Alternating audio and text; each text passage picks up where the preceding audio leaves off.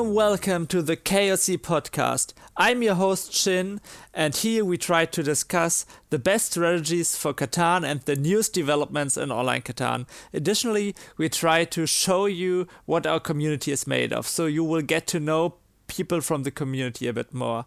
And we also try to discuss broader topics on Catan. What is the future of Catan and a lot of other stuff.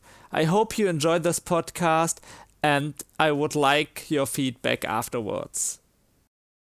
Welcome back to the 5th episode of the King of Catan podcast, already the 5th one. And this time, again, we have a big topic to discuss. So I'm not here with my strategy co-host, but I have 3 really nice, beautiful guests to talk about competitive Catan in real life.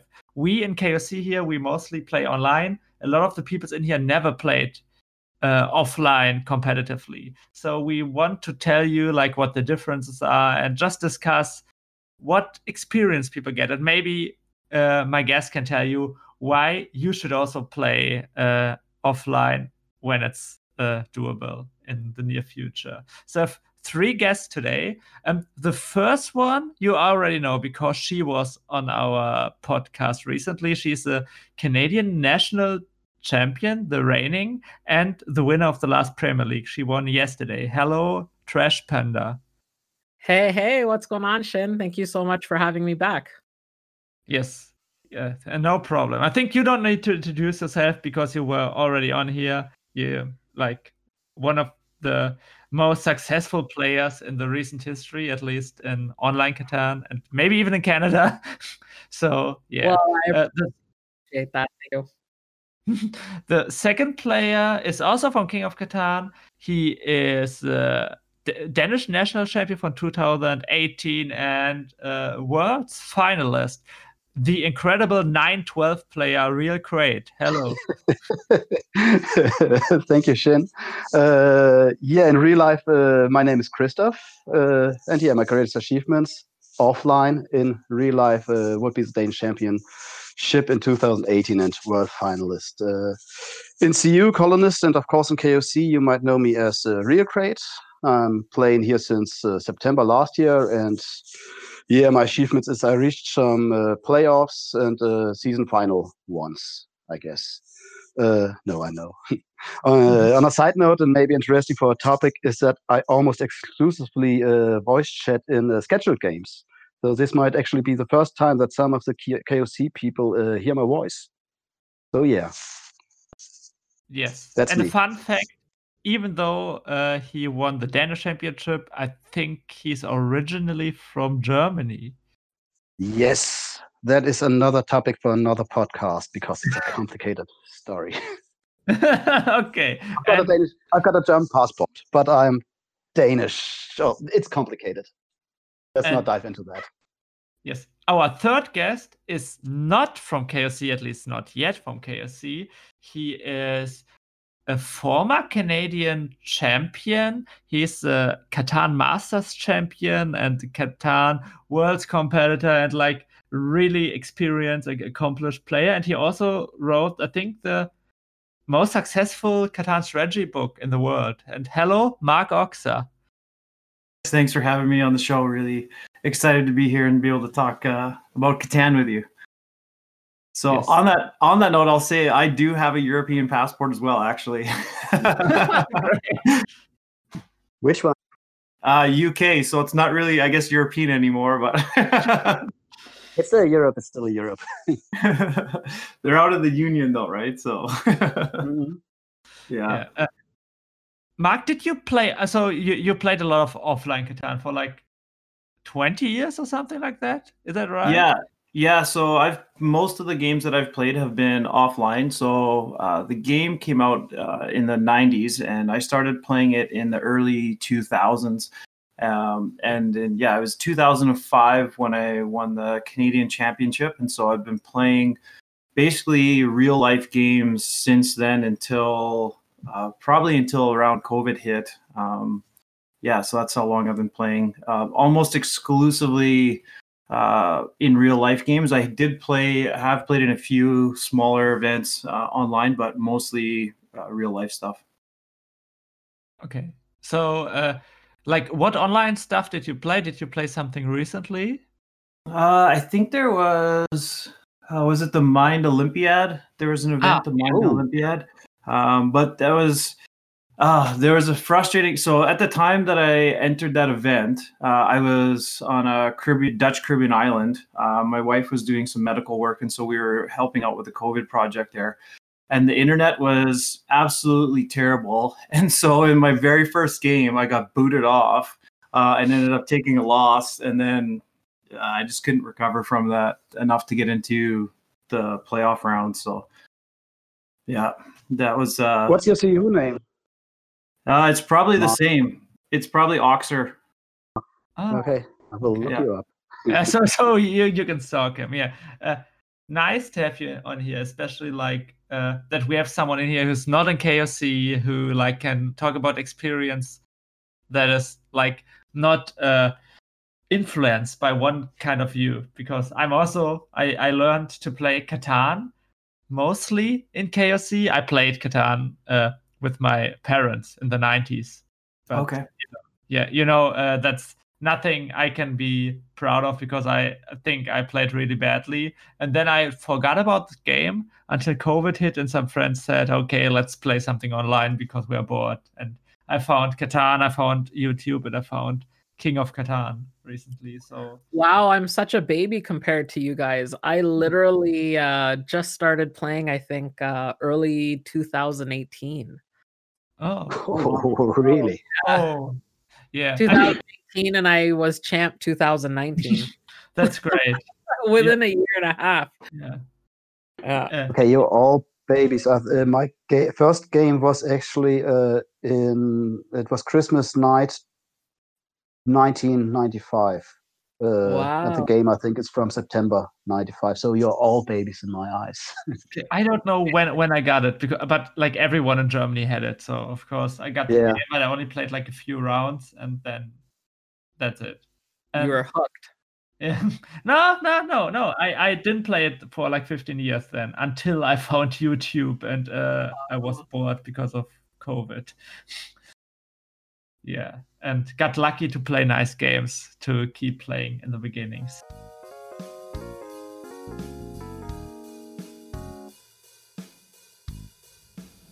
We want to talk about offline versus online play most likely. I also got a few questions from people. I think we just incorporated them in the discussion because mostly it's about what's the difference between offline and online, and I think we will come to that.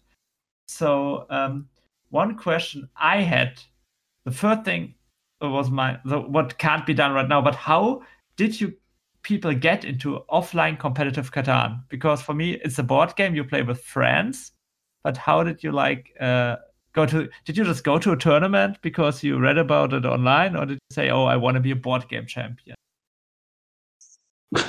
I can start if you want, but my friends and I, we got together pretty regularly to play board games. Like I said, late 90s, early 2000s. The main game that we were playing at the time was Risk. Actually, we were playing a lot of Risk. And so one of the guys in our group introduced us to Catan, and we were like, oh, this is pretty sweet. So we started playing, and we found out that there was a tournament being hosted in Winnipeg, which was the city that we were all living in at the time. So the national championships were being hosted in our home city. And literally, it was just like you said, we just signed up to play in a tournament. And then myself and actually one of my close friends ended up at the final table. And then I ended up winning that event. So and then kind of everything sort of, I guess you could say, snowballed from there, took off from there, playing in events. But yeah, it was literally just kind of like hey, there's a tournament, let's go sign up and play. And then it kind of became more intentional after that. So. Yeah, so I'll go next. I just learned a couple of years ago, and probably a couple of months after I had learned, a friend of mine had mentioned, oh yeah, and they do like online tournaments and things like that. But one of my clients, it was actually a charity event. Not an online tournament, sorry, an in-person tournament, and ended up being a charity for sick kids.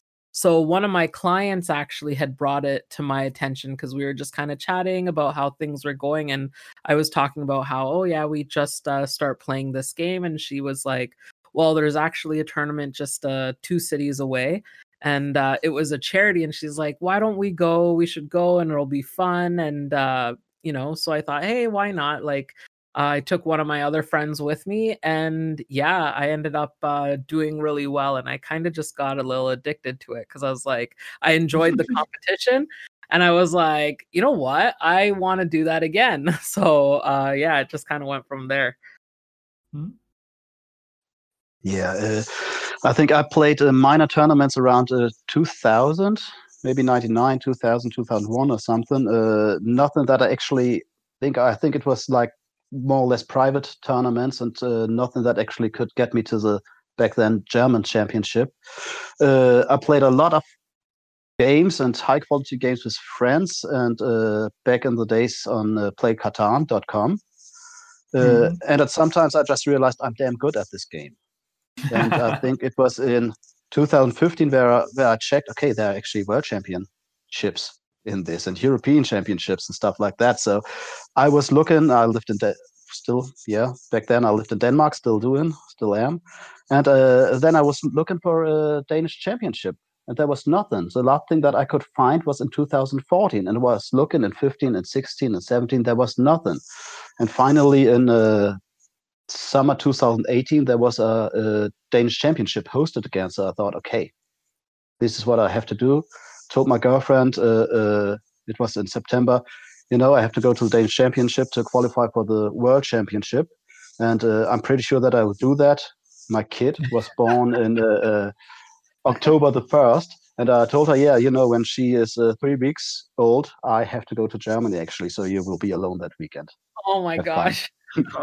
So yeah, and then I actually did that. I was so confident that I'm gonna win that Danish championship, and yeah, went to Cologne. You did. That was nice, yeah. And came home and said, "I told you so. When she's 3 weeks old, I have to go." The sacrifice was worth it. Yeah. Well, it was only for a weekend, so. And the little one is good now. Now you're famous. Yeah, and she's gonna in 16 years we're gonna rock the championship together, I guess. So, not sure how much Mark knows about it, but Recreate is really a bit famous in the online community because there was a big YouTube video about him. Yeah, I've learned that. Yeah, I learned that. Yeah, we will talk about that maybe a bit later.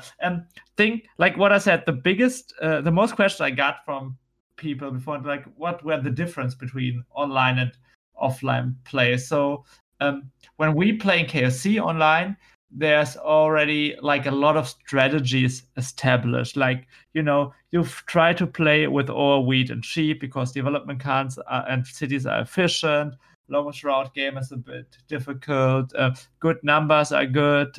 Ports can be good, but aren't always, and that stuff. Like, how is it if you play offline? What would you say is like the skill level compared to online play?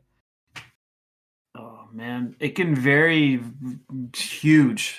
So I mean, if you're signing up for a tournament, so like I've played. I'm not sure if you guys would obviously be familiar with Eschenspiel. So I've played in events at Eschenspiel. Yes.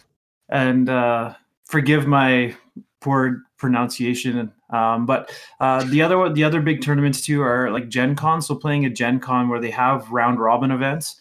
And because it's such a huge convention and it's an open round robin play, you have people from like who are like, oh, I heard about this game, I'll sign up and play, to people who are like intentionally trying to win a championship, right? So you have a huge array of players that you're going to be playing against when you're playing in round robin play. And when I've talked to people about it, what I've got it likened to is people playing in open sort of poker tournaments, and those first few tables or rounds that you're playing in poker is very similar, where you have a lot of sort of wild cards or randoms.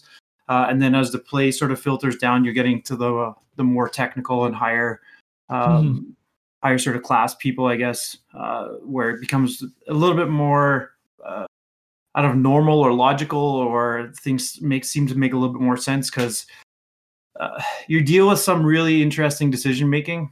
And I do touch on that in the book that I put together. And just to say that I do believe it is beneficial to play against people who make seemingly random decisions, or decisions that the group of us here on this chat wouldn't make, because it allows you to be able to play out of positions that you wouldn't normally be faced with. And so it actually is going to enhance your cognitive ability and your decision-making ability to be able to process a bigger range of situations, right? So, yeah.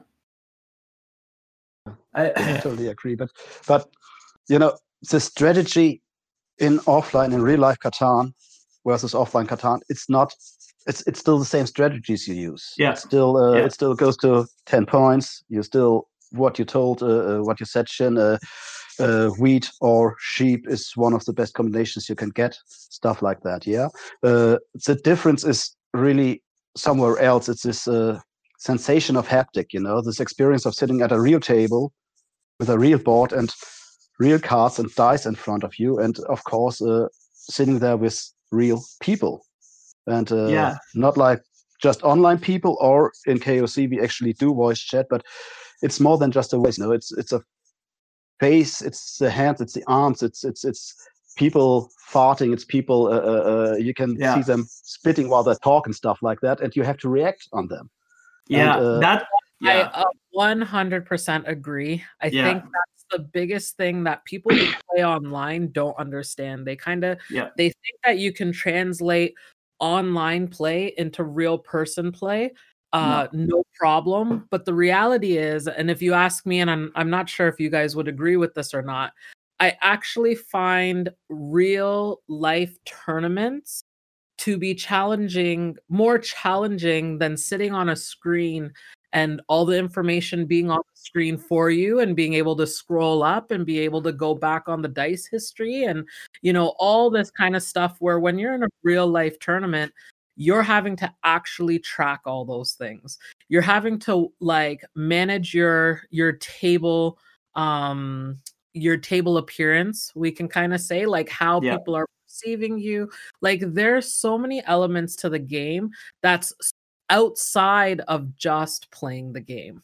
There's tons of stuff that we could talk about, right? Like I know of people who will intentionally not wear deodorant when they play in tournaments because they know that it's going to make a stink and it's going to be upsetting to other players, right? So, and there's just a lot of different things that you're looking at from a physiological perspective and a psychological perspective, like how somebody's breathing pattern changes, how they lean back in their chair in maybe a defeatist body position, or how they're leaning forward like they're excited about something, or how their eyes change when they like roll a dice and you're like, oh, they just got something, a resource that's going to help them build on their turn, right? And so you're being able to read.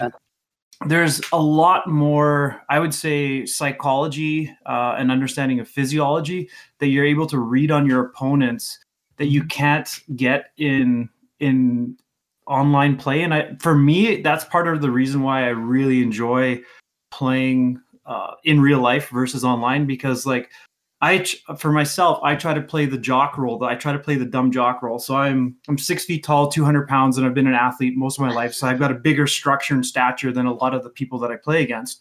And so I come in intentionally wearing like a Man United jersey and being like, hey guys, I love soccer. I can't believe I got here. This is amazing. Like, and I play this dumb jock role, and people seemingly eat it up a little bit and be like, oh, I don't have to worry about this guy because he's just a dumb jock that doesn't know how to play board games, right? And so there's those pieces that don't exist in the online play that for me are really enjoyable.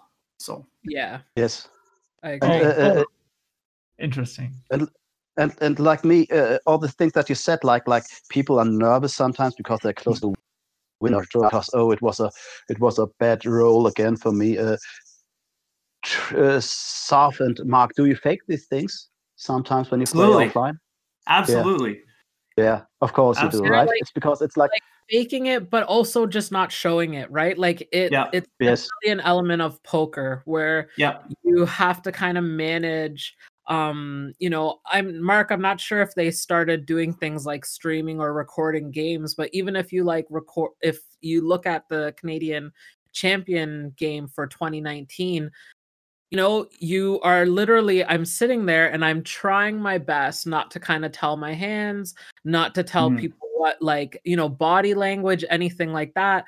But then you have a character across from me who is literally annoying everybody to the point that if you watch, the game, there's a trade being offered by one of the other players, and this gentleman responds to it, and the player literally ignores him and continues to talk to the other two players, being myself, and I can't remember their names, but so definitely your table image, and even when you look at the chats and stuff like that, people are talking, all they remember about the Canadian national game is this one character, Mark. Yes.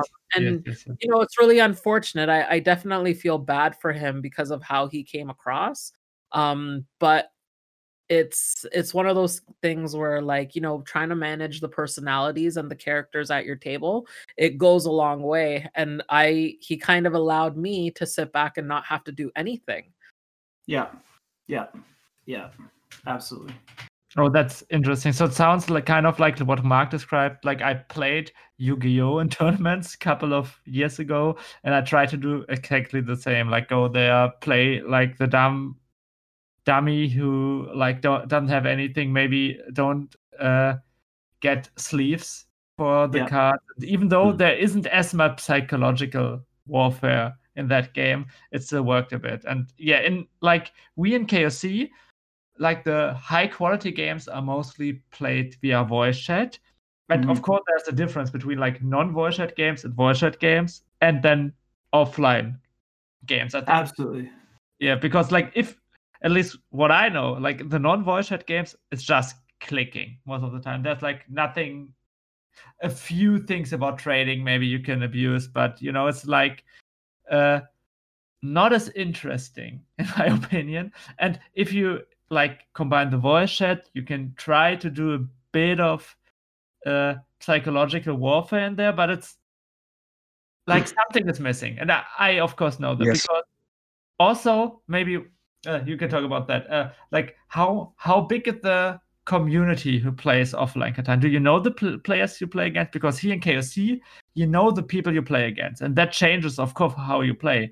There are 2 or 3 players I know who always take Orwe cheap, even though it's maybe not that good. So you try to play around that and maybe take other spots because you think maybe the route won't be contested. Is something like that possible in offline play? I know that about Johnny. We have 3, 4, or 5 people here in KOC who actually come to the German championship, qualify for the German champion almost every time. And I guess of this 60 people or something who are competing in the German championship every year, I think 20 of them are the same faces every time. So I think they know each other, but it's not like that they have played 50 games with each other. Know each other, they know how they behave and stuff, but I don't think that you really can do that offline because you don't need the players so much. If it's not Mark got some friends he always are going to tournaments together with, that's something. Yeah, well, I guess there's definitely there's a few friends that always sign up for events together. So there's a few friends that I know, obviously. And then there's a few players who generally make it to when we're doing things some of the larger events. There is similar people or similar names that you would recognize from past events, but you don't necessarily haven't played a lot of games with them or against them. But you do recognize faces or names that you've seen. But yeah, you don't get that same contact point or knowledge base of understanding your opponents from in that respect that you would online for sure. Yeah. I didn't new. So I obviously haven't played enough, in especially now with COVID, so playing enough in the in-person tournaments to be able to recognize people. But the few that I have played, and even when I ended up going to the nationals, there was quite a few of them who all knew each other from previous tournaments. So Mhm. I tend to agree with what these guys are saying as well. Is there's going to be a handful that you will see who are committed, will show up every year and try and qualify and get as far as they can. But I think it's also a growing group as well. It's a growing interest, and there's always going to kind of be this little revolving door of new players coming in and getting involved year after year as well. So definitely a Yeah. combination there. Like my buddy Paul, he's actually finished second place at the national championships in Canada 5 times. Wow. He's a very good player. He's just had. When you look back at the games he's played, he really has faced unfortunate circumstances. And yeah, he's finished. I think it's 5 times now. He's been second place at the nationals for Canada. So yeah, I mean, that's an incredible feat in its own as well, right? yeah, To for sure. finals, you know what I mean? That many times. At the end of the day, only one can win, but to be able to be that consistent, Yeah. it's definitely frustrating, but that's an incredible resume right there to be able to say 5 times I keep making it to that damn final table. I'm gonna get it one day. Yeah, I know there's some people in Germany who make like the top 16 every time, but because in Germany it's a bit weird. You play Cities and Knights in the semifinals and finals of the championship. I don't know why. I don't understand it, and I think it's really weird. But because of that, like maybe you're not that good at that game or not experienced, and you will lose, but you will still make the top 16 every time. And I think maybe that is like an even greater feat than winning it once. Not to say winning it once is bad, but you know what I mean. Yeah, absolutely. Yeah. One thing I thought about, like maybe it's more of a question for Crate and Mark, because Servat, you didn't play after your championship. What is there something like reputation blocking going on? So do people like recognize you and say, "Oh, you won," and then I will block you? Because in King of Catan, it's a bit weird, but this sometimes happens. So, oh, you won that No. game. Okay, I will block you. I don't think so. Not in Denmark because we don't know each other. I know two other people who I know. K20. I know another guy. The other guy in 2018 who went to Germany together with me. But we don't know each other. And this is actually a question for both. I think mainly for Mark, because in 2018 when we signed up for this for the World Championship, there was a question: what achievements do you have in Siedler of Catan?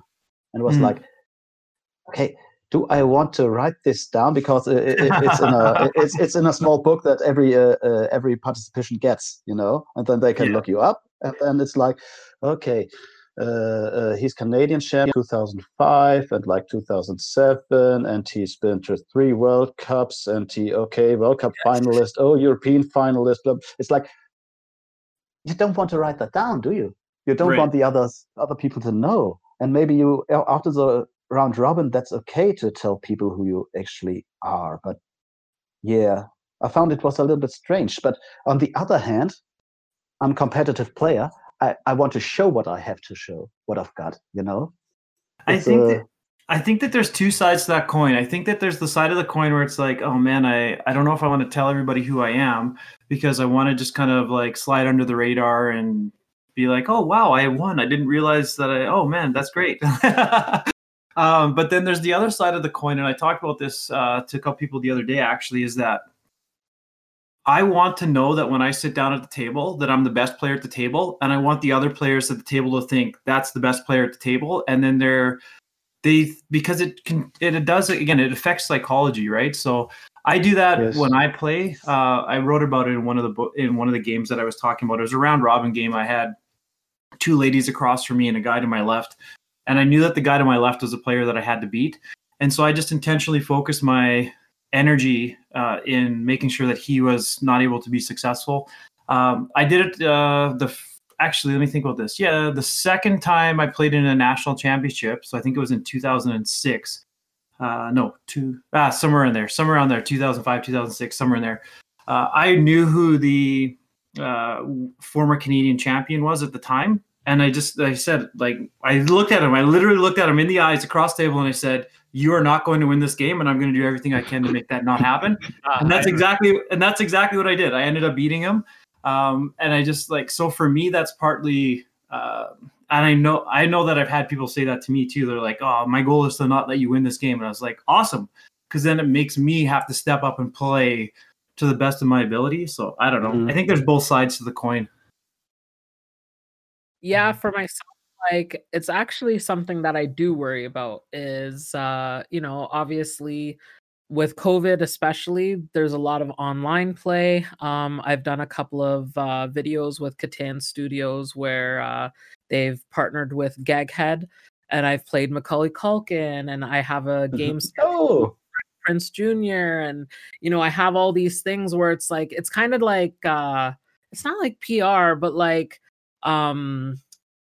where like my face is just kind of out there and my name's out there, and obviously I'm being successful in KOC, and in the back of my mind I just keep thinking, do I want to keep doing these things because I still have to go to Worlds? It would have been different if COVID didn't happen and I could just kind of go to Worlds when I was supposed to last year.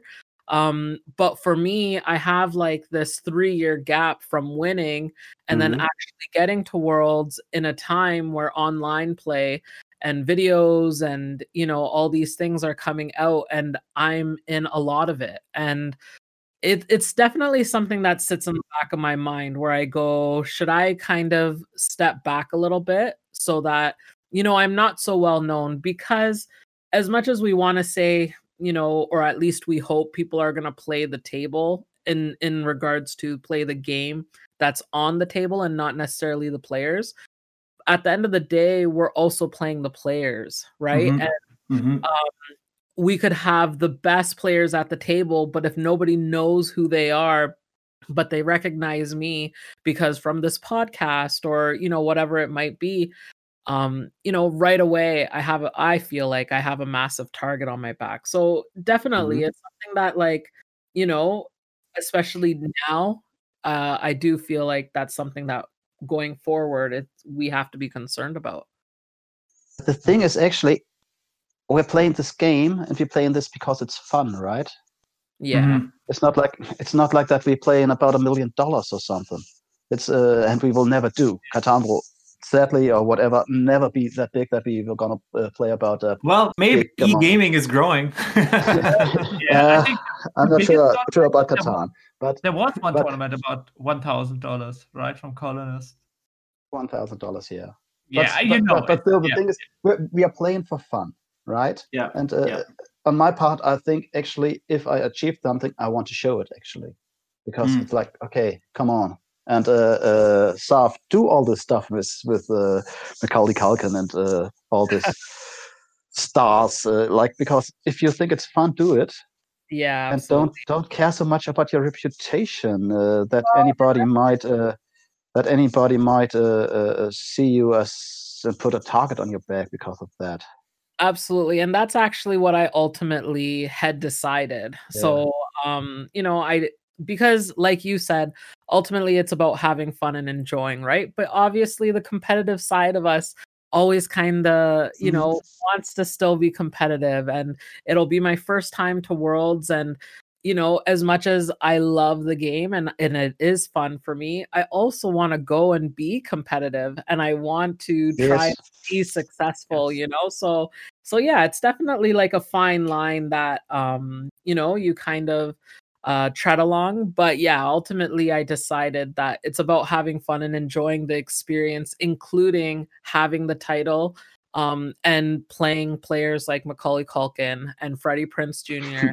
and things like that, right? So yeah, I agree. Like so different game, but I've played in the Monopoly National Championships as well.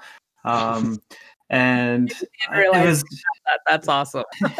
oh my gosh, it was so frustrating. So sort of on this note, where they did a whole like sort of like they had a big table in the middle of this room and they were calling people's names and they'd like follow you out with a spotlight to the table and they'd call the next person out and it was like a big production and stuff. And while we were backstage about to be called out, one of the guys looks at me and he's like, "You've done pretty well at board games. Hey, I looked up a bunch of information on the internet about you." And I was like, "Uh-oh." Yeah, and so I mean, it's available out there too if people want to look for it as well, right? But yeah, I mean, yeah, it's fun. I would say enjoy the 15 minutes of fame as well, right? Like I got to play against some celebrities they did some celebrity games and for that Monopoly championship, and I was playing against a guy who hosts like a big TV show here in Canada, and I was just like you're terrible at this game, but it's kind of like fun to say that I played against you, right? And so I think you just really enjoy those opportunities, right? I actually made a commercial in Denmark. And now try. And I know I told that Ray David from KOC, and he actually told me try to look it up. But everybody out there, try to look it up. Christoph in Denmark commercial. I won't tell what commercial it was, but it's out there on the internet. Okay, I will try to look at that. Yeah. That's a nice discussion. Okay, you can. I have one question after that. You can. I have, because I would like to go one step behind what you're saying, because what is different of online versus offline Catan, and the thing is that we talked a little about is you have to roll the dice, you have to hold the cards in your hand or lie it on the table. Actually, you have to track the cards of your opponents, and by that I don't mean like how many sheeps are out there or something. I mean actually how many cards do your opponents have. Does he have 5? Does he have 8? And stuff like that. Yeah, how many death cards are there? How many knights are out there? Because you have to count them, because there's nothing on your screen that tells you that. Yeah. You know? Yeah. That is something you have to focus on it, because that's one of the most important parts in this game, right? To keep track of the fucking knights out there. Yeah. Because that's something and you have to take a look at that. Absolutely. And I think that's going to be something that people who've only played online and they're so used to that information being free in front of their face on the screen, scrollability, they can just kind of scroll up. I think that's going to be the aspect of the game that people who are transitioning from online play to offline play will struggle with, because they don't have that experience of being in a competitive setting and having to juggle all that information, because that's definitely a skill, being able to juggle all that information during each player's turn and not having a card count, of any of those things. So yeah. Yes. Yeah. I can only compare that like to the difference between online poker and real life poker, because I've done both, and I also think it's like a lot different. And I assume Catan is the same. One thing someone asked me, and I also had a question. In online Catan, it is people really often do crazy deals. There are some players that tried starting to do deals. Like at first, it was like, "Oh, if I don't block you, you give me a sheep." If I don't, extortion deals. Person, but that's it. But I also think like, from what I've seen, that people will start to use that stuff. I know, like in the US, there are already some players who try to do these creative deals, or how would I call them? And I think it really is also dependent on the country, because I talked to one German tournament host, and he told me in Germany, I think some of the stuff isn't even allowed according to German rules, even though like people asked like Catan Studios in the US and something else, and they said, yeah, it's totally okay, but of course they are not binding. Right. No, because every tournament host make their own rules. Yes. And it's also like, I know in Germany people don't like to talk a lot in like at least not the table talk kind of talk stuff. Another thing that people told me, the Germans who participate in the German championships like 3, 4, 5 times, they told me after Catan Universe, people don't trade so much anymore. And we think actually because Catan Universe it's still not good, but before this wildcard trade, the trading system of Catan Universe, it was really, really, really bad. So that people actually stopped trading with each other. It's like 1 or 2 times per game that you actually have a successful trade. And they said that actually if you play the small tournaments, qualification tournaments in Germany, it's like, okay, people, they trade less than they used to do, you know? And so, yeah, also there, online has a big effect on offline. Okay. Yeah, that's. But in the same really sentence, the Germans told me, like, yeah, but those guys, they don't qualify for the German championship. Because, yeah, trading is the essential part of this game. Yes. If not, yes. maybe yes. the most important. Yeah. Yes.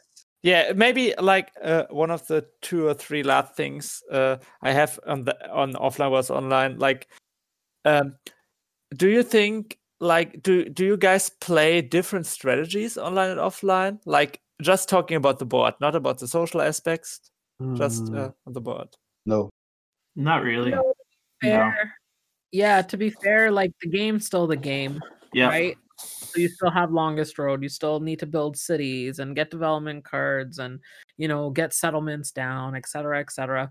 Like the game's still the game. I think the elements that change is how you interact with the game.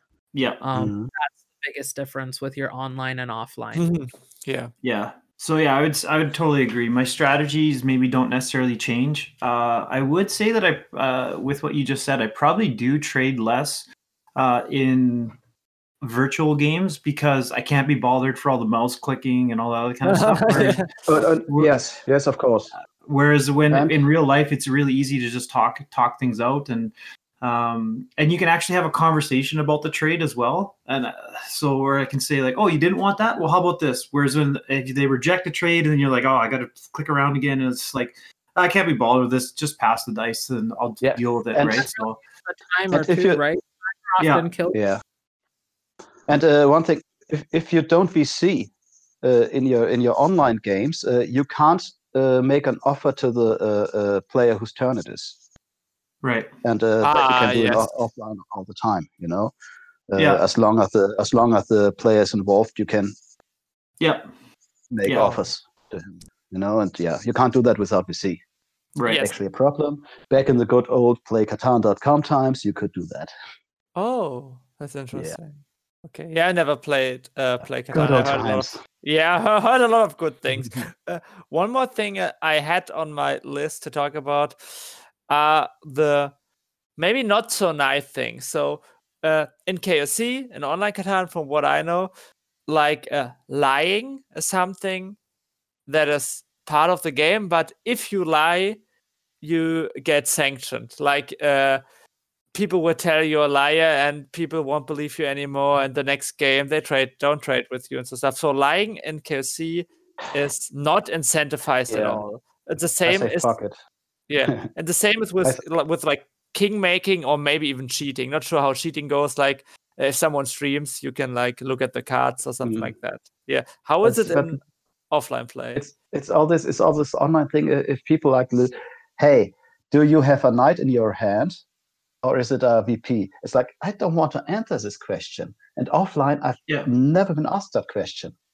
It's like, and then, I will win the next round. If I tell him that I have a VP, I won't. It's like, what to say, right? And I think it depends. I think life should be okay, or it is okay. But you have to live with your reputation. Yeah. I guess it depends on how you're say, oh, he's a liar. It's like, well, whatever. I guess it depends on how you're defining lying, right? Is omitting the truth lying?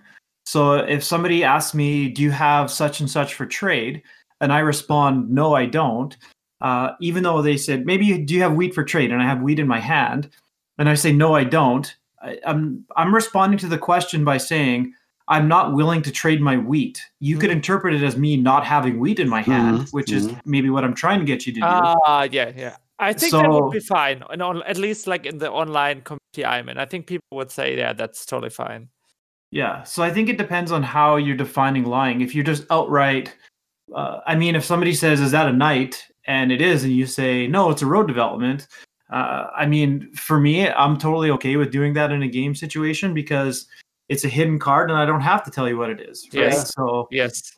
So I think the things people, at least in the online community I am in, get angry about is like when someone people fight for longest route and they try to give someone routes to take the longest route away from a player who's winning, and then the person says, "Oh yeah, it doesn't matter. I don't have any VPs," and then he has 2 victory points and he builds the route and they win the game. See, I don't have a problem with that because if you're not switched on enough to figure out that person potentially has 2 victory points, then you should be trading with them in the first. That's your own fault and your own problem. I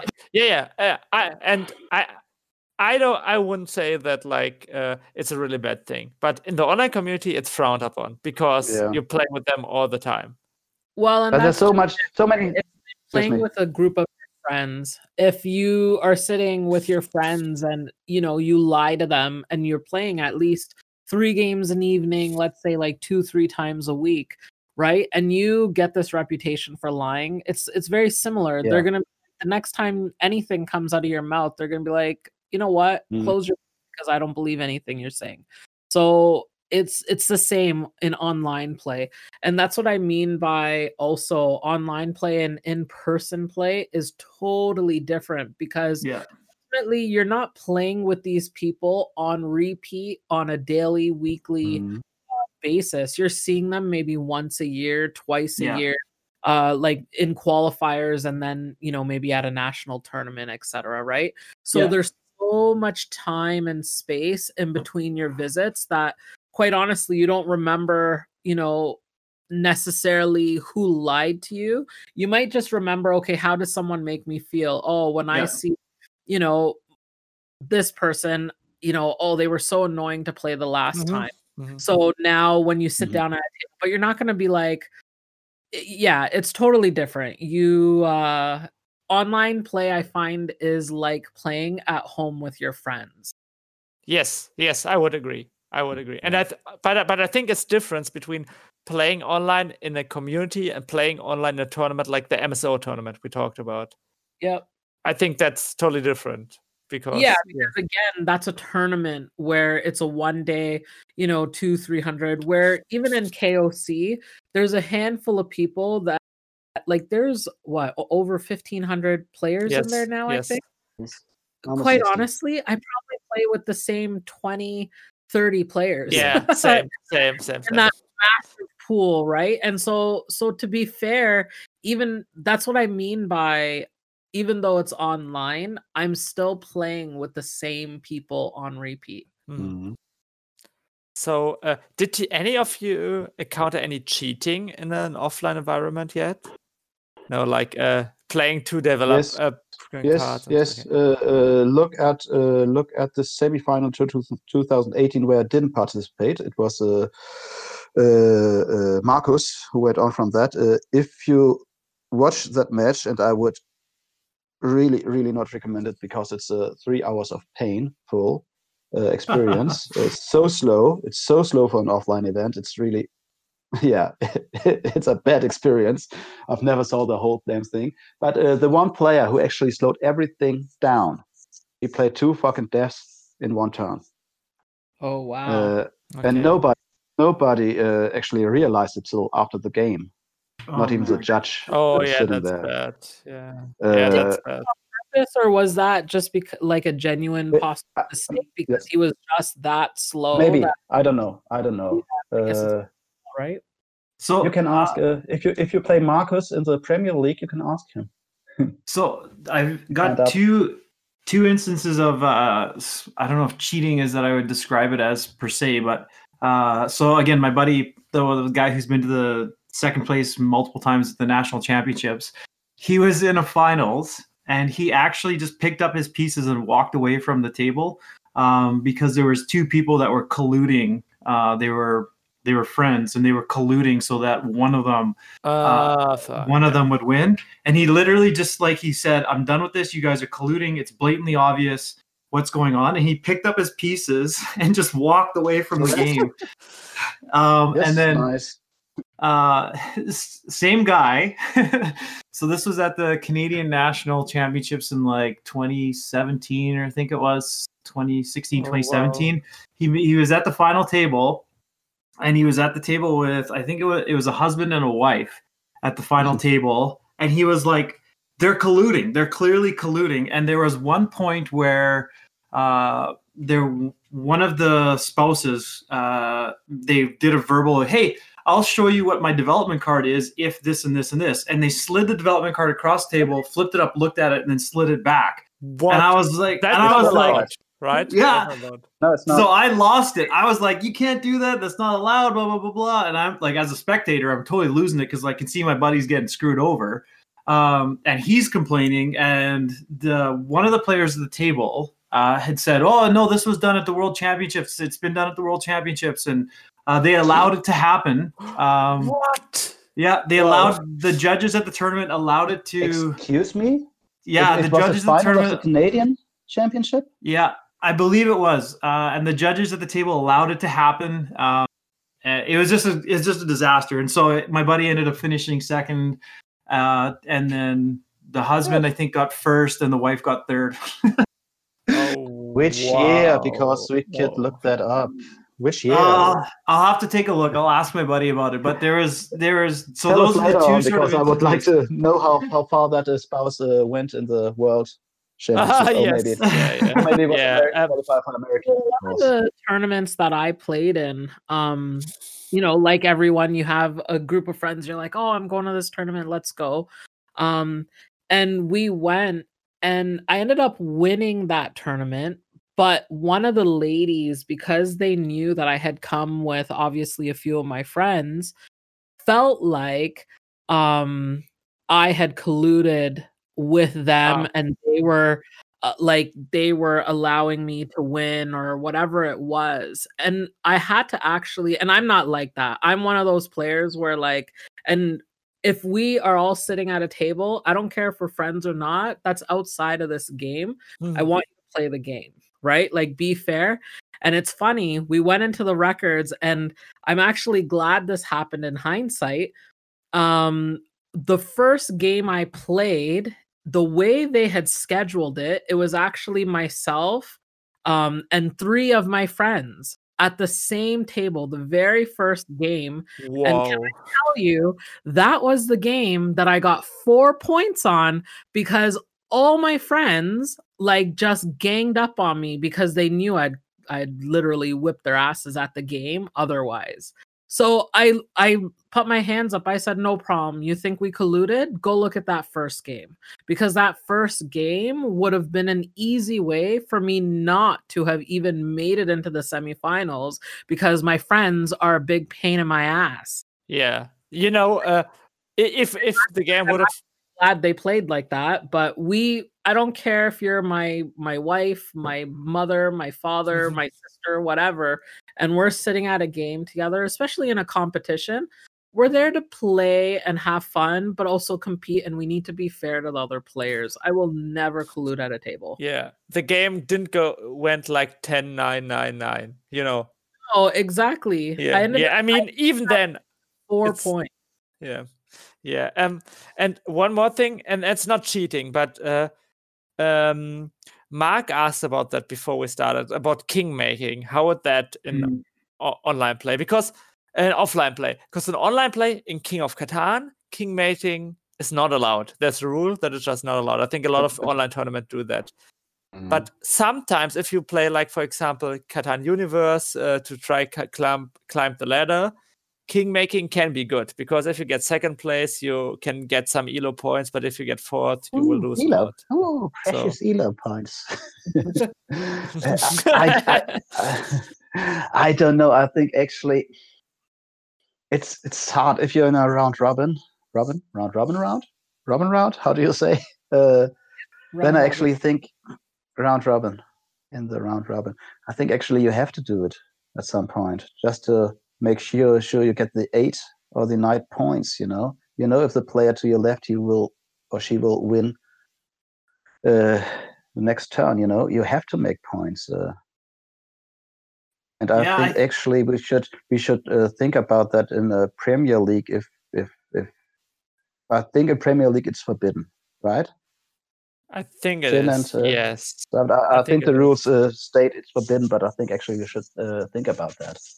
The thing is, I find it hard to monitor. Like, how can you really say, oh, you did that trade or you made that move because you're trying to king make, right? Like, at the end of the day, trades and all these kinds of things it's really to your own discretion whether you want to make it or not. Whether someone agrees with the trade you made is irrelevant. If I want to make the trade, I'm free to make any trade that I wish. There's no rule around what trade is suitable and what trade is not suitable. Yes, I know what you're saying, but I think there are some trades all of us can agree. Like in the Catan universe, I once got a trade. I got 8 resources for 1, for example. Oh, Jesus. Like that. People like giving up. Angry at some guy. Yeah. Yeah. Something like that. And that's go on. No, I was just gonna say I think that there's valid points on both sides of the argument in that I think it depends maybe on where you're at in the tournament, for example. So if it's in round robin play, and like what Craig was saying is, if I know that somebody behind me is going to win on their turn, and I want to trade to somebody and say, hey, I can trade and you win on your turn, so this person doesn't win on their turn, and I know that I'm going to end up with 8 or 9 points, and it's going to screw them over and maybe have them end up with 7 instead of whatever it is, right? I will do that because it's going to affect my tournament rankings and allow me to get a better rating and get a second place finish rather than a third place finish. And if that's the situation where it's absolutely this person is going to win, I will make a trade so that I could take that second place. And maybe that's the Kingmaker side. Now, on the flip side of that, the 2013 Masters event that I was fortunate enough to be able to win, there was one of the players at the table got to 9 points with all his cities, settlements, and what have you. But all of the dev cards were bought. And he was blocked in and could not expand. He literally could not build anywhere. So he was capped at 9 points and couldn't buy any dev cards. And so he had a stack of resource cards, but he couldn't build anything. And he literally had to sit as the dice went around 3 more times around the table until I eventually won. I would like to take credit in the fact that I made the final build to block him in so that he couldn't expand out. But he just said that he refused to trade. Like, he was just like, I'm not going to play Kingmaker. You guys have to figure it out amongst the 3 of you. Oh, yeah. I think that's really fair. I think that's fair, yeah. Like, every time it's different. Like, I agree with Savad, and I think it was great too, that maybe in Premier League, you got to think about that. Because for Mark, in Premier League, you play like 5... I think 8 round-robin rounds, yeah, and like in the end, the people with the most wins, and then with the most points go on. So, and most of the time, like the points matter if you don't have like 5 or 6 wins in 8 games. So I think then making that stuff, in my opinion, is okay. In the normal KOC season, like King of Catan season, where you just play and it's not Premier League, only the wins count. So it doesn't matter if you get second or third. So there I can see why king making is not allowed. I think there should be differences in that. Yes, and also because it could be possible their bodies are double account, actually, So, definitely in the normal season games, king making should be totally banned. But maybe we should think about that in Premier League.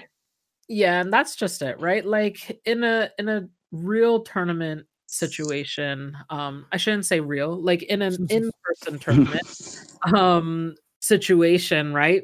If someone's blatantly, not trading with anyone else, but doing like 3, 4, 5, 8 cards, like Shin said, trades with one person, then it's like, okay, that's super, super obvious.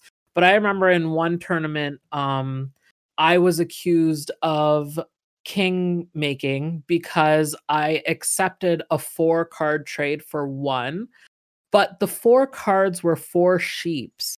I was bringing the other player down under 8 or 9 Mhm. cards. And for me, I had a 3-for-1 port. So the deal was, well, I need 2 cards. Well, the only way I can give you 2 cards is if I do something like 4 sheep. You can 3-for-1 the 1, and I needed the sheep. And so I did that trade. Something like that, it makes sense what I'm doing. I have a 3-for-1 port. Yeah. You see that I'm going to trade it. I'm bringing the other player down under because quite honestly, they were my road, not my road competitor, but my competitor's road competitor, that I didn't want them to lose their cards because I need them to continue to compete. That is not Right. You get what I'm saying? So I think Yeah. there's a fine line that people don't understand, Yeah. but I got accused of it in that game. Everyone, it was really just the other road player was up in arms that I did this trade, and they felt like I was colluding and I was king making and all this and that. We called the judges. They obviously said no, but so I think there's a fine line that people need to understand the difference in what king making actually means and what a really good beneficial trade is. Well, understanding that higher thinking, right? You're thinking on a higher level. You're understanding the game on a higher level and processing it differently that maybe others aren't understanding. That makes it have them perceive it as a king making move, right? Well, and that's just it. This individual was really, really young. I think he was just at the cutoff to be in the tournament. He was 18. His uncle was there, his brother, his father, and it was an experience actually. And after the game, I did go over to him and his family, and I just kind of talked to them and I tried to explain to them, like, a little bit about the move and why I did it, and I patted the kid on the back. I said, look, like, I didn't mean to make you feel in any which way, right? But I think you're playing great, and I hope you stick around and don't allow this to be like one of those down moments, because it was actually a semifinal game. So I ended up knocking him out because I won that table. Yeah, so that's why he was also really passionate about it as well. But I tried to still take the time to kind of encourage him to be like, hey, look, you're really good, but there definitely is an advanced game and there's still just a middle ground game that you're playing, but take this as a learning of how other players are going to think and how other players' trades could be beneficial. So yes. Well, yeah, I totally agree with that, and that's why Catan still is fun and is like not solved or anything, because there is like no one can say like the move you did is bad. Like sometimes you can, but you know what I mean. Like there's like so when many... you build on a 912 port, perhaps. Oh, okay. We have two more things. We have two more things we want to talk about. Do we want to talk about that now? Because I've got such nice. That's the perfect segue. Yeah. Let's do it.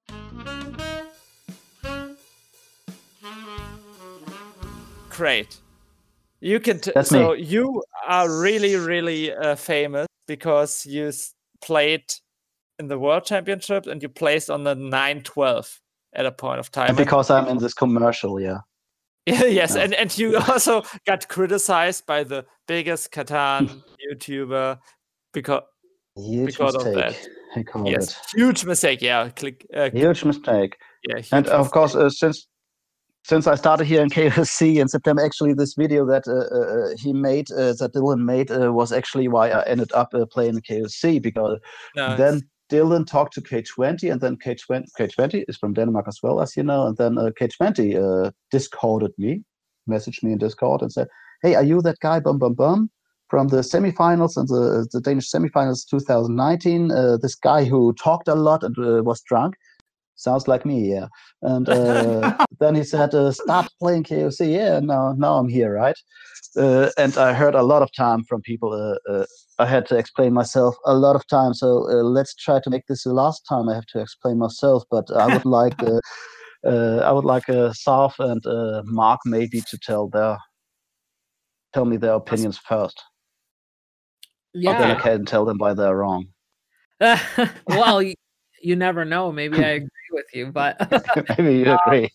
I'll start. So I looked at the board. So I actually, just right before the podcast, I hadn't looked at this game until Shin and you guys had kind of brought it up that we'd be talking about it. So I did go and have a look at it and stuff like that.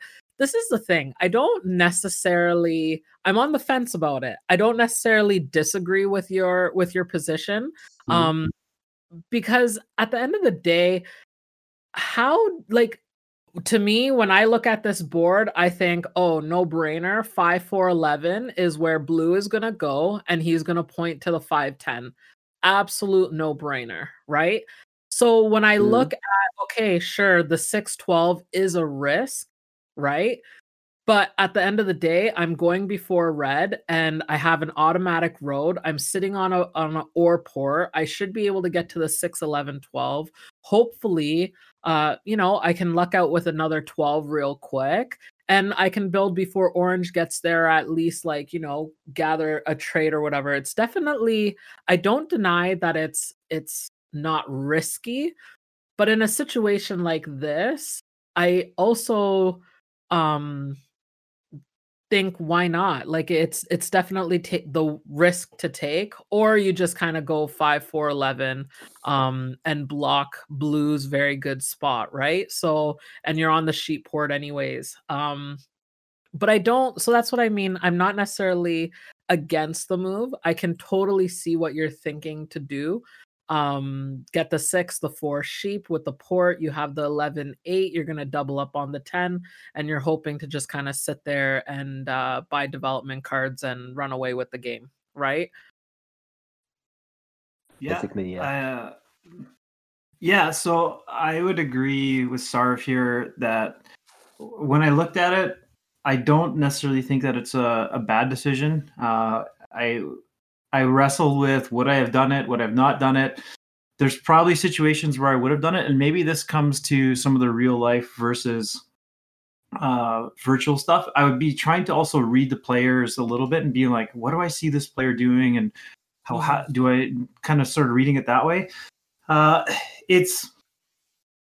I can't believe, like we've all probably thought this, like it's mind-boggling at what blue did for their placement in some aspects. Like you couldn't have predicted that blue was going to do that in the way that they built to block you.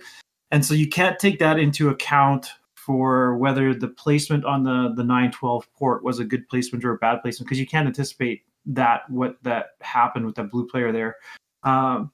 So I think that a lot of people would suggest that the 4-5-11 is maybe a good option, knowing that blue is probably going to take it, although we know now that they didn't. But one of the suggestions that I posted into the chat, and as I thought about it more, and I still think about it more, and as I'm staring at the board right now, I still question the 6-3-11 and just go huge on sheep. So you own every one of the sheep tiles. With one road and a settlement being needed to be built to get to that sheep port. And was just one of the thoughts that I had and would have maybe been a consideration. Now I realize by doing that, you're really sort of boxing yourself into the middle of the board. And I, just as a personal strategy, I hate playing the middle of the board for that reason. You would have been in a race with both orange and red to get out towards the coast. But you would have basically had free reign. And I said, if you built that flux capacitor, I don't know if you guys are familiar with that term, that flux capacitor strategy, off your first placement there, you would have had 2 settlements on an 8, 2 settlements on the wheat, and then 4 sheep with the sheep port, and it would have been a license to print development cards, essentially, right? So I tend to think that might have been the strategy that I would have gone towards. But like I said, I don't think that the 9-12 port was as detrimental as it's maybe been out to be made on social media. So, yeah. That's social media, man. understand what you were thinking, and I can understand the gamble that you were willing to take. Absolutely. Yeah. So I don't necessarily hate the move. I actually hate Blue's move. Me too. I would criticize Yeah, Blue yeah, yeah. way more than what you did. No, It's more- and Yeah, Dylan yeah, does yeah, that actually in his video. He says huge mistake, and he means both of us, both White and Jose, who's blue. Yeah, I think blue has no chance of winning this game after that. No, He exactly. ended a second. Almost no chance. Almost no chance. You know, Catan, everything can Almost no happen. chance, no. Ultimately, I probably would have taken the 5-4-11 to take that position away Mhm. from Blue. And then myself just kind of pointed up to the 10-5 and hope Yeah. that would, when they roll a brick, I can just kind of trade with them and get the brick that I would need anyways in order to get over to the sheep port and just kind of focus on development cards and stuff like that. And then I have space on the bottom to be able to expand and join roads if I need to, anything like that, right? Like I probably would have pigeonholed. I probably would have taken the 5-4-11, but like I said, I don't hate your placement. I can definitely understand why you did that. If I hate anyone's placement, I would say I hated Blues. Yes. Yeah. Yes, I agree. So can I say something as a moderator about Yeah. it? I would have. I think I would have never placed on 9-12, even though I think I would have thought about it. Just because I, as a player, I'm maybe overvaluing production a bit too much, and I think Dylan has too big a downside of your play. The 6-11-12 is not guaranteed. I think that's right, but it's like I think it is, but no, not guaranteed. Nothing's guaranteed in Catan. But I think you will get it like 80% of the time or 85. I think the only way you don't get it is like if yellow tries to race you to the 3-6-11. Even though he shouldn't, he should go somewhere else first. But you know, I think Real Crate gets it because he convinces everyone else Yes. that he's a better player. Yes, I think so too. They like 80%. But So it's go a ahead. bit slow. Like I think 9-12 is just a bit slow, in my opinion.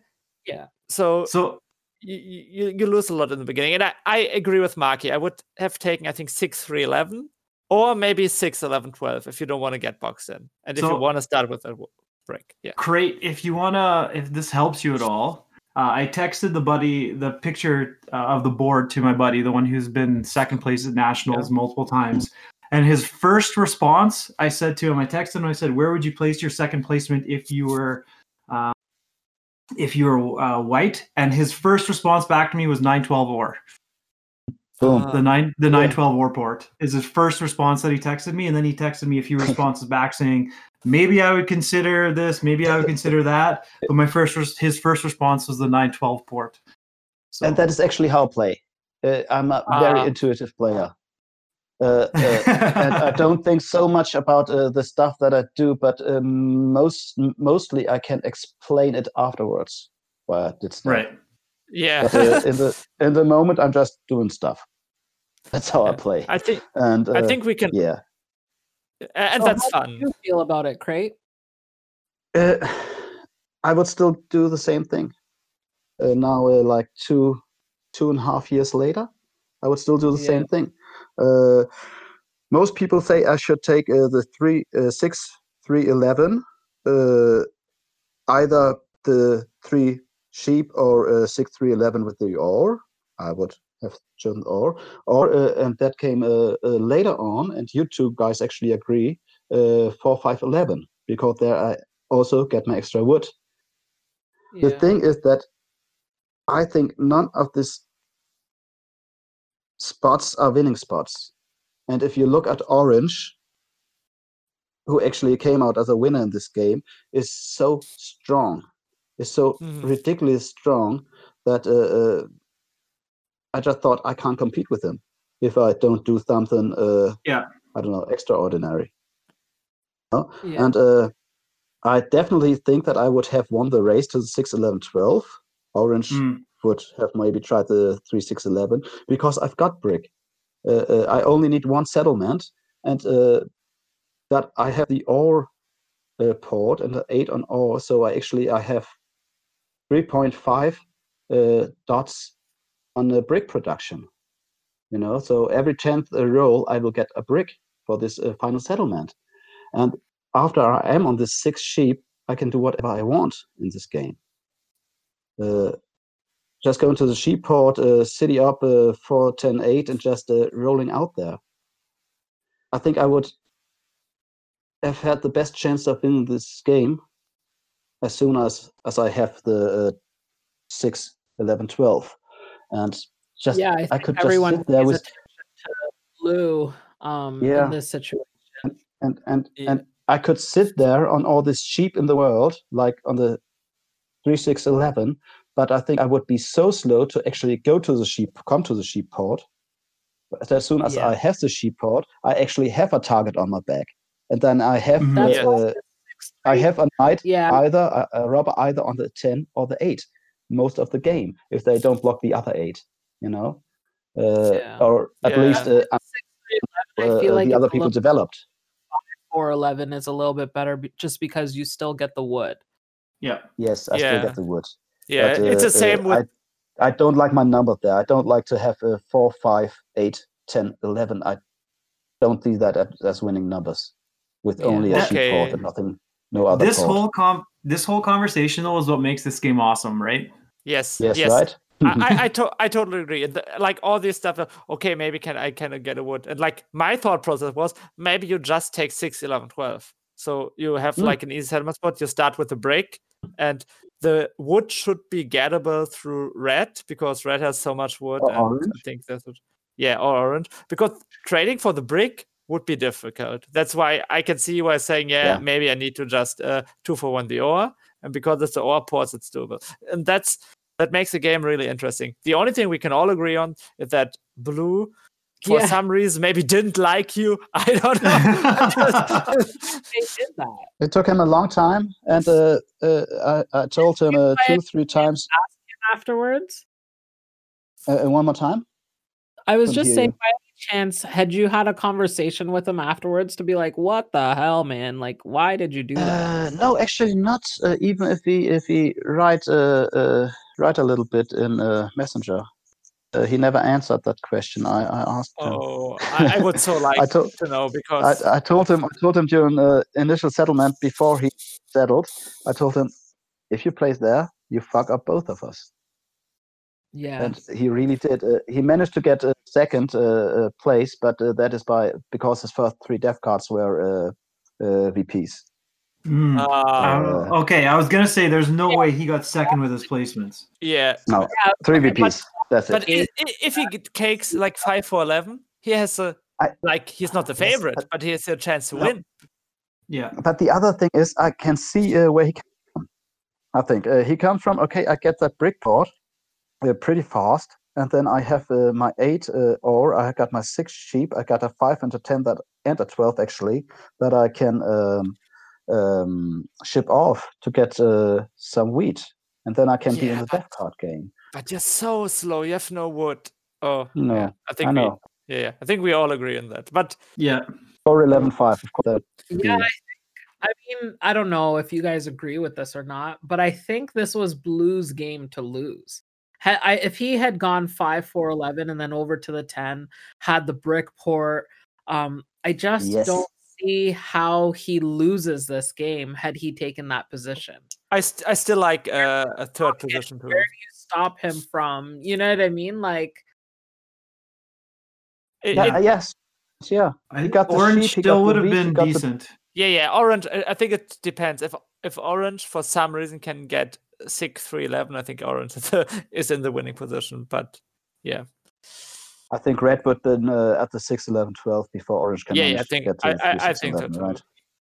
I think so too. But yeah, it's an interesting game then, and that's the fun thing about Catan. Like, I like analyzing boards. I have a few people I like to talk boards about, and we say, if he does that, then I do this, and he does that. But you know what happens? Today I played one game, and I think we played with our timers. I look at the board. Okay, if I take this one now, I will get this one in the end. And then someone in 4th position played like weirdly. I wouldn't say it's bad, but nothing I would have thought about. But that made the whole board look totally different. And that's why Catan also is fun, because not everyone thinks the same. Because No, not everything is like first player is there, second player is there, third player is there, boom, boom. No, and that because would we've be got different mindsets. Yeah, you can try and figure out, okay, what's, first going to do, what's second going to do. sometimes it works, and it works more if you play like a really high competitive game in online environment where people think like you think, but it doesn't work always.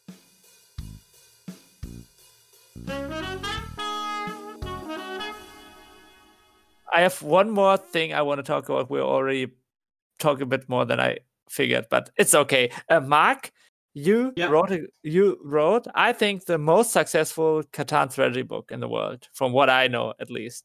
Can you tell us a bit, like, why did you decide to write a book, and how was the process of that?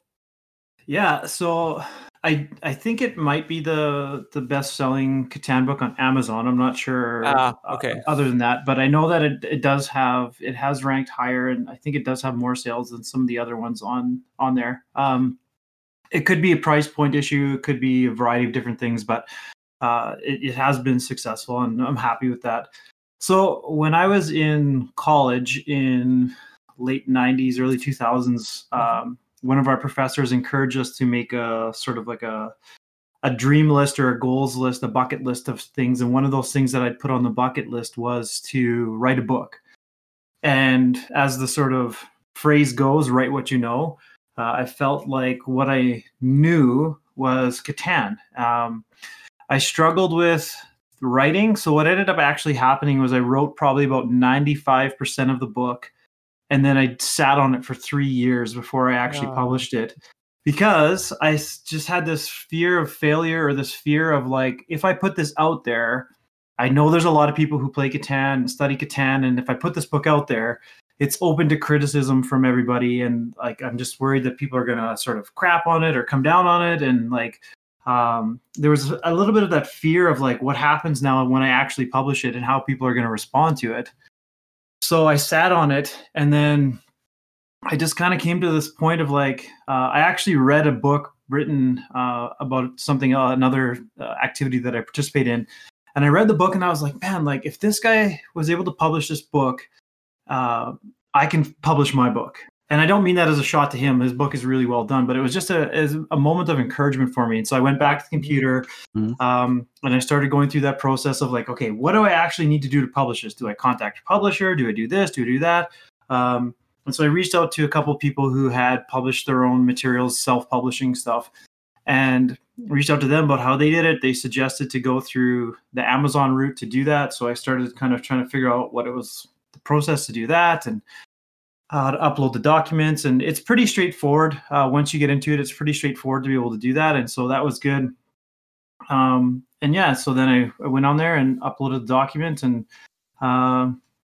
put it up for sale on Amazon. Sales were initially almost exclusively family and friends who bought the book at the start. But it's been going really well. I did do an advertisement with YouTube through one of the I don't know if you guys have seen that or not. There was an advertisement that was done together, and it probably helped a little bit with sales, not as much as both of us would have liked to have. The click-through rate wasn't as high as we'd hoped, but the past 3 months I've been averaging about $600 to $700 per month in sales of the book. So it's been good. I mean, it's been good. I've been happy about that. It's been for sale now for just over about 1.5 years now. It's been for sale in total. It's got pretty good reviews on Amazon for the most part. So there's a couple of things that people have mentioned, like maybe some grammar or spelling pieces that could be adjusted. And so I've want to take their criticism from people who are genuinely saying like they appreciated what was written, but there could be some corrections that are made, and I want to take that to heart and produce something of better quality if possible. So there might be a version 2 coming out for that. And then I've also had some people message me personally and say, hey, could you maybe expand a little bit more on things like initial placements, or could you expand a little bit more on this, right? So a version 2 is kind of in the works to be able to be released. With that said, there's also another Catan book that I've recently started working on, and we discussed it briefly in the chat, and I can talk with you guys maybe a little bit more about it offline because I don't want to give away too many secrets yet. But there's another sort of Catan book that I've been playing around with in my mind, and I've started working on over the past couple weeks now. That I think that would be beneficial or helpful in the community as well. But it's very different than this piece. Oh, I can't say very different. It's correlated to this piece, but it talks about the game in a different aspect. It has to do more with intentionality of player development. So how are you actually knowing if you're becoming better at the game? And so it has to do with intentional player development. And that's coming from my background. I've spent most of my life, or professional life, I guess, has been about 20 years now as a professional sport coach. And so I'm looking at how I can bring some of those pieces into this world. And I think that the Catan community, the way where it is placed right now, is open to maybe some of those pieces and understanding, like, hey, are people actually getting better at this game, or is it by accident? Is it on purpose? And like, why is it always the same 20 people that are at the top and what have you? And so just really trying to see if there's a way that I can help facilitate whether you're good, mediocre, or advanced at the game and becoming even better than where you're currently at, but in an intentional manner. So that's where I'm kind of trying to go with the next book. So okay, that's interesting. Because that would be actually something that I would find interesting. And I listened to your book on my drive to and from work. And the thing, what you're doing is like putting words, or putting the things that I know into words, you know. But I was actually back there. You're right in the start that in 2005 you actually were looking everywhere, all over the place, all over the internet for some more information about Catan, some more information about strategy. And the fun thing is, I did the same in 2018 after I qualified. I was like, okay, there must be something there, but I found nothing that I actually think that opened up a new chapter. It only, like your book, it put words, it put the thing that I know into words.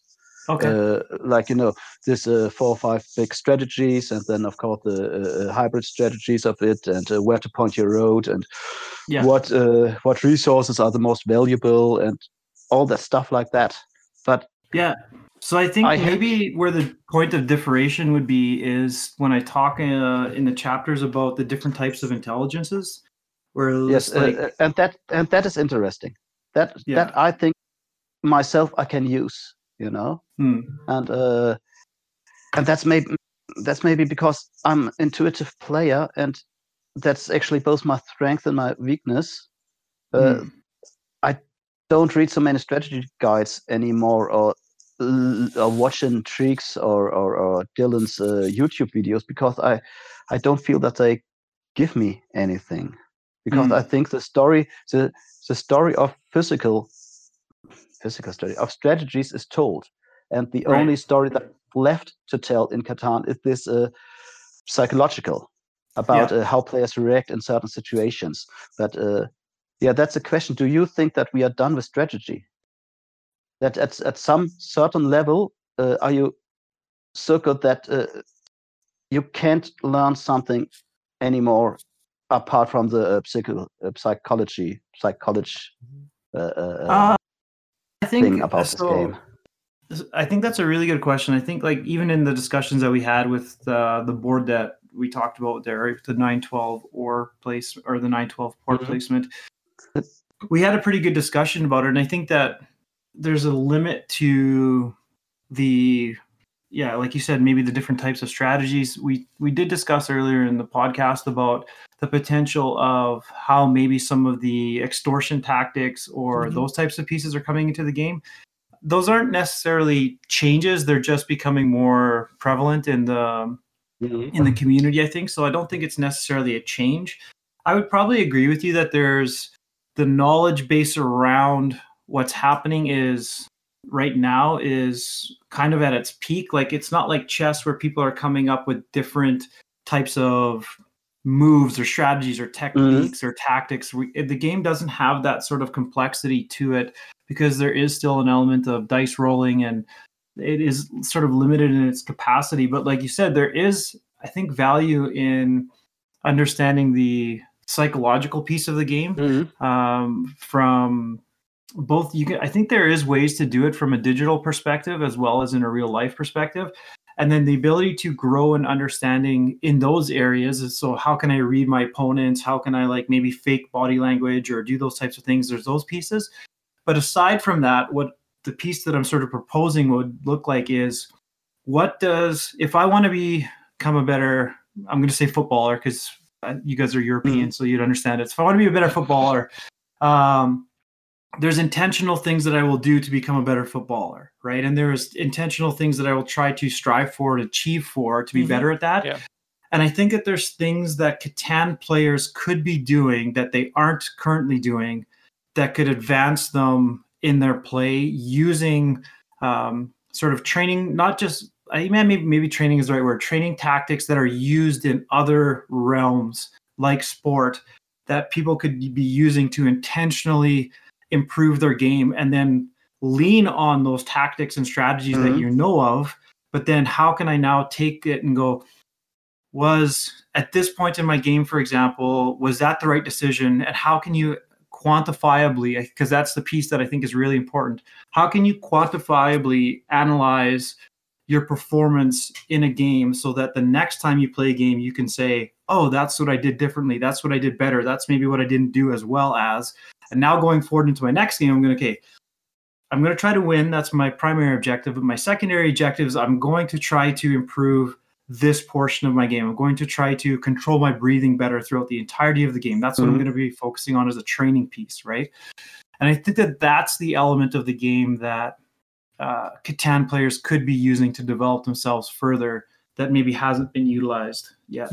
So I think I have a different opinion than my Danish friend. So, okay, I think strategy-wise, there isn't so much more that is like new. It depends on what you would count new. So I thought like a game where there were like some creative traits, like, oh, you have a sheep port, I give you 3 sheep and you port them for me, and then we trade back and stuff like that. So it depends if stuff like that is new. For me, it was new, but for some people it isn't.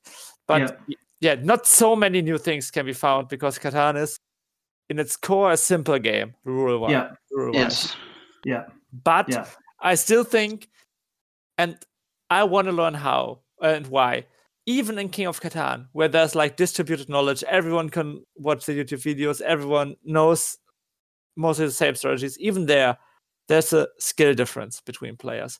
There is like a lot of good players, but there are some players that are really good and some people that are a bit worse than good. So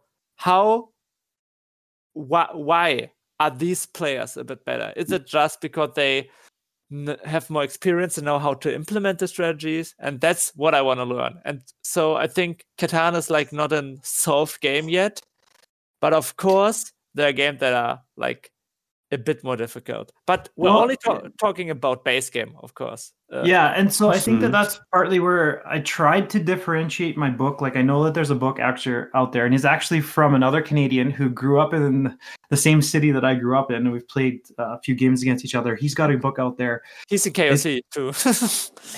He's got, I think his book is like 500 pages, right? And it's very specific scenarios and saying, this is a scenario, this is how you kind of deal with this scenario. And I think that there is some value in that. But what I tried to present as a coach, and from my understanding of spending a lot of years in coaching, is that I don't want athletes that are given a specific scenario and then go, oh, this is how I solve this scenario using this solution. What I want is, I want players who have tools and then are given problems, and then they're able to use the tools that they have to be able to solve various different problems.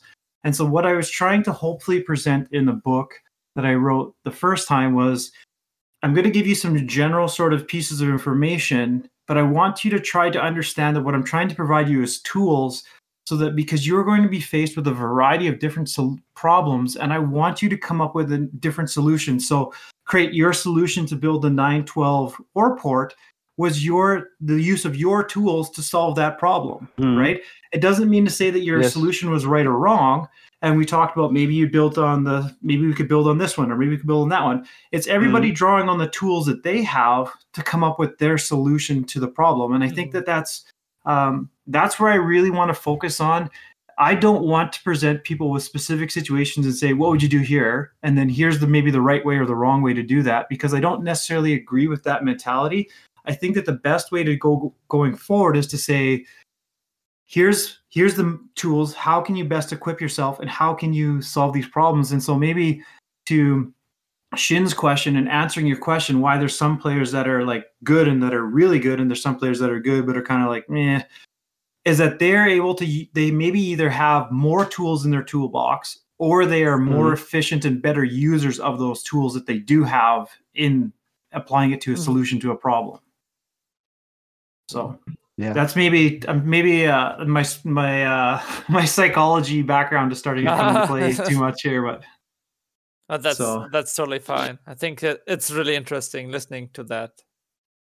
Yeah, to all these different reasonings, because I think everyone kind of has a point, and maybe the next goal is not to learn more strategies for Catan in base game, but what I say, maybe it's for other game modes. Because from the KLC perspective, I know like Cities and Knights is something they try to figure out right now. And when I started playing that, everyone thought, okay, you need to go for the green metro first because you get the aqueduct, there's more production. And now they kind of figure out that if you go for the yellow one, the yellow are the best cards. And maybe in King of Catan games with the meta game, everyone going for the green one, and people with the green ones are being blocked a lot. Maybe you go for the yellow one first because you get better cards. And I think that's really interesting to figure in that game out. And that's the same discussion in base. It could be like, okay, do I really want to go on this 8 because that's the target for everybody to block? Maybe I take a 9 instead. Yes. Yeah. I think I've never won a game, funnily enough, because I only play online, when I placed on 6-5-9 or we cheap. I really never. I think I only did like 3 or 4 times, but yeah. Yeah, it doesn't happen so often, luckily or sadly. I think we unfortunately talked a bit too much, but I think it was really, really interesting. So I just wanted to keep it going. I think people can listen to the podcast in 2 goes or something like that. It was great having you, but I think I would like to coming to a close. I learned a lot from so all much of you. more to say. Yes, but we can do like another podcast, like around 2, if people are interested in it, or like talk about other topics. There's so much stuff that can be discussed in Catan, and it's not only about strategies. It's about like what happens with Catan in the future is one question. How will the movie look like? Yeah. Can Catan be in esports? What can be changed for do that? Like so many different things you can discuss, and that's why I'm trying to do that podcast, and also alternating between like talking strategy, talking broader topics, and thank you for having all of you in here. If any one of you has something to say now, you can say it. Like maybe greet someone. I don't know. Hello. I just go ahead, Sarv. No, I was just gonna say thank you, Shin, as always, for having me on. I really appreciate it. Thank you. No problem. I had fun. Yes. One more thing to say about guys and girls and whatever monarchs. If you go out there, if you only have played online, if you go out there playing offline tournaments, buy 1 dev card at the time. Don't pay for 2. Yes. And do every little thing that can give you the slightest advantage out there, because it's a hard world. And like Mark also writes in his books, don't choose red as color. It may matter. Maybe just 1 out of 1,000 games, but that might be the game where it actually matters. Yeah. That's my I last guess- words. Yeah. My last words would be that I would just want to thank everybody for the awesome community. I've spent a lot of years within Catan at various different levels and had the opportunities to meet a lot of different people, and it's just been a huge blessing in my life in so many different ways. And I just want to give a shout out to everybody who I've been able to play with, connect with, participate with. The community is absolutely amazing, really positive. It's great to see it continuing to grow, and I'm just really thankful to be able to be part of it because it's been really life-giving for me. That's really nice. One thing I want to say, please shower if you go to real life tournament. We all want to have fun. Yeah, and honestly, like if you've only ever played online, obviously COVID life right now, definitely when all this stuff kind of gets lighter and rules are loosened and we're able to get back into in-person play, definitely give it a try. Don't be overwhelmed. It's a completely different experience than the one that you'll have online. But it's definitely worth every moment. It's an absolute blast, and I can't wait till we're able to play in-person tournaments again. Yeah. Amen. Yes, I will do that. I'm looking forward to it. I hope that maybe this year Germany's a bit slow. Let's see. So thank you for having all of you in here. And for the listeners, again, if you have any questions, you can message me on Discord. You can write a comment. You can do everything you want. And we will try to incorporate your feedback into the next episode. Goodbye.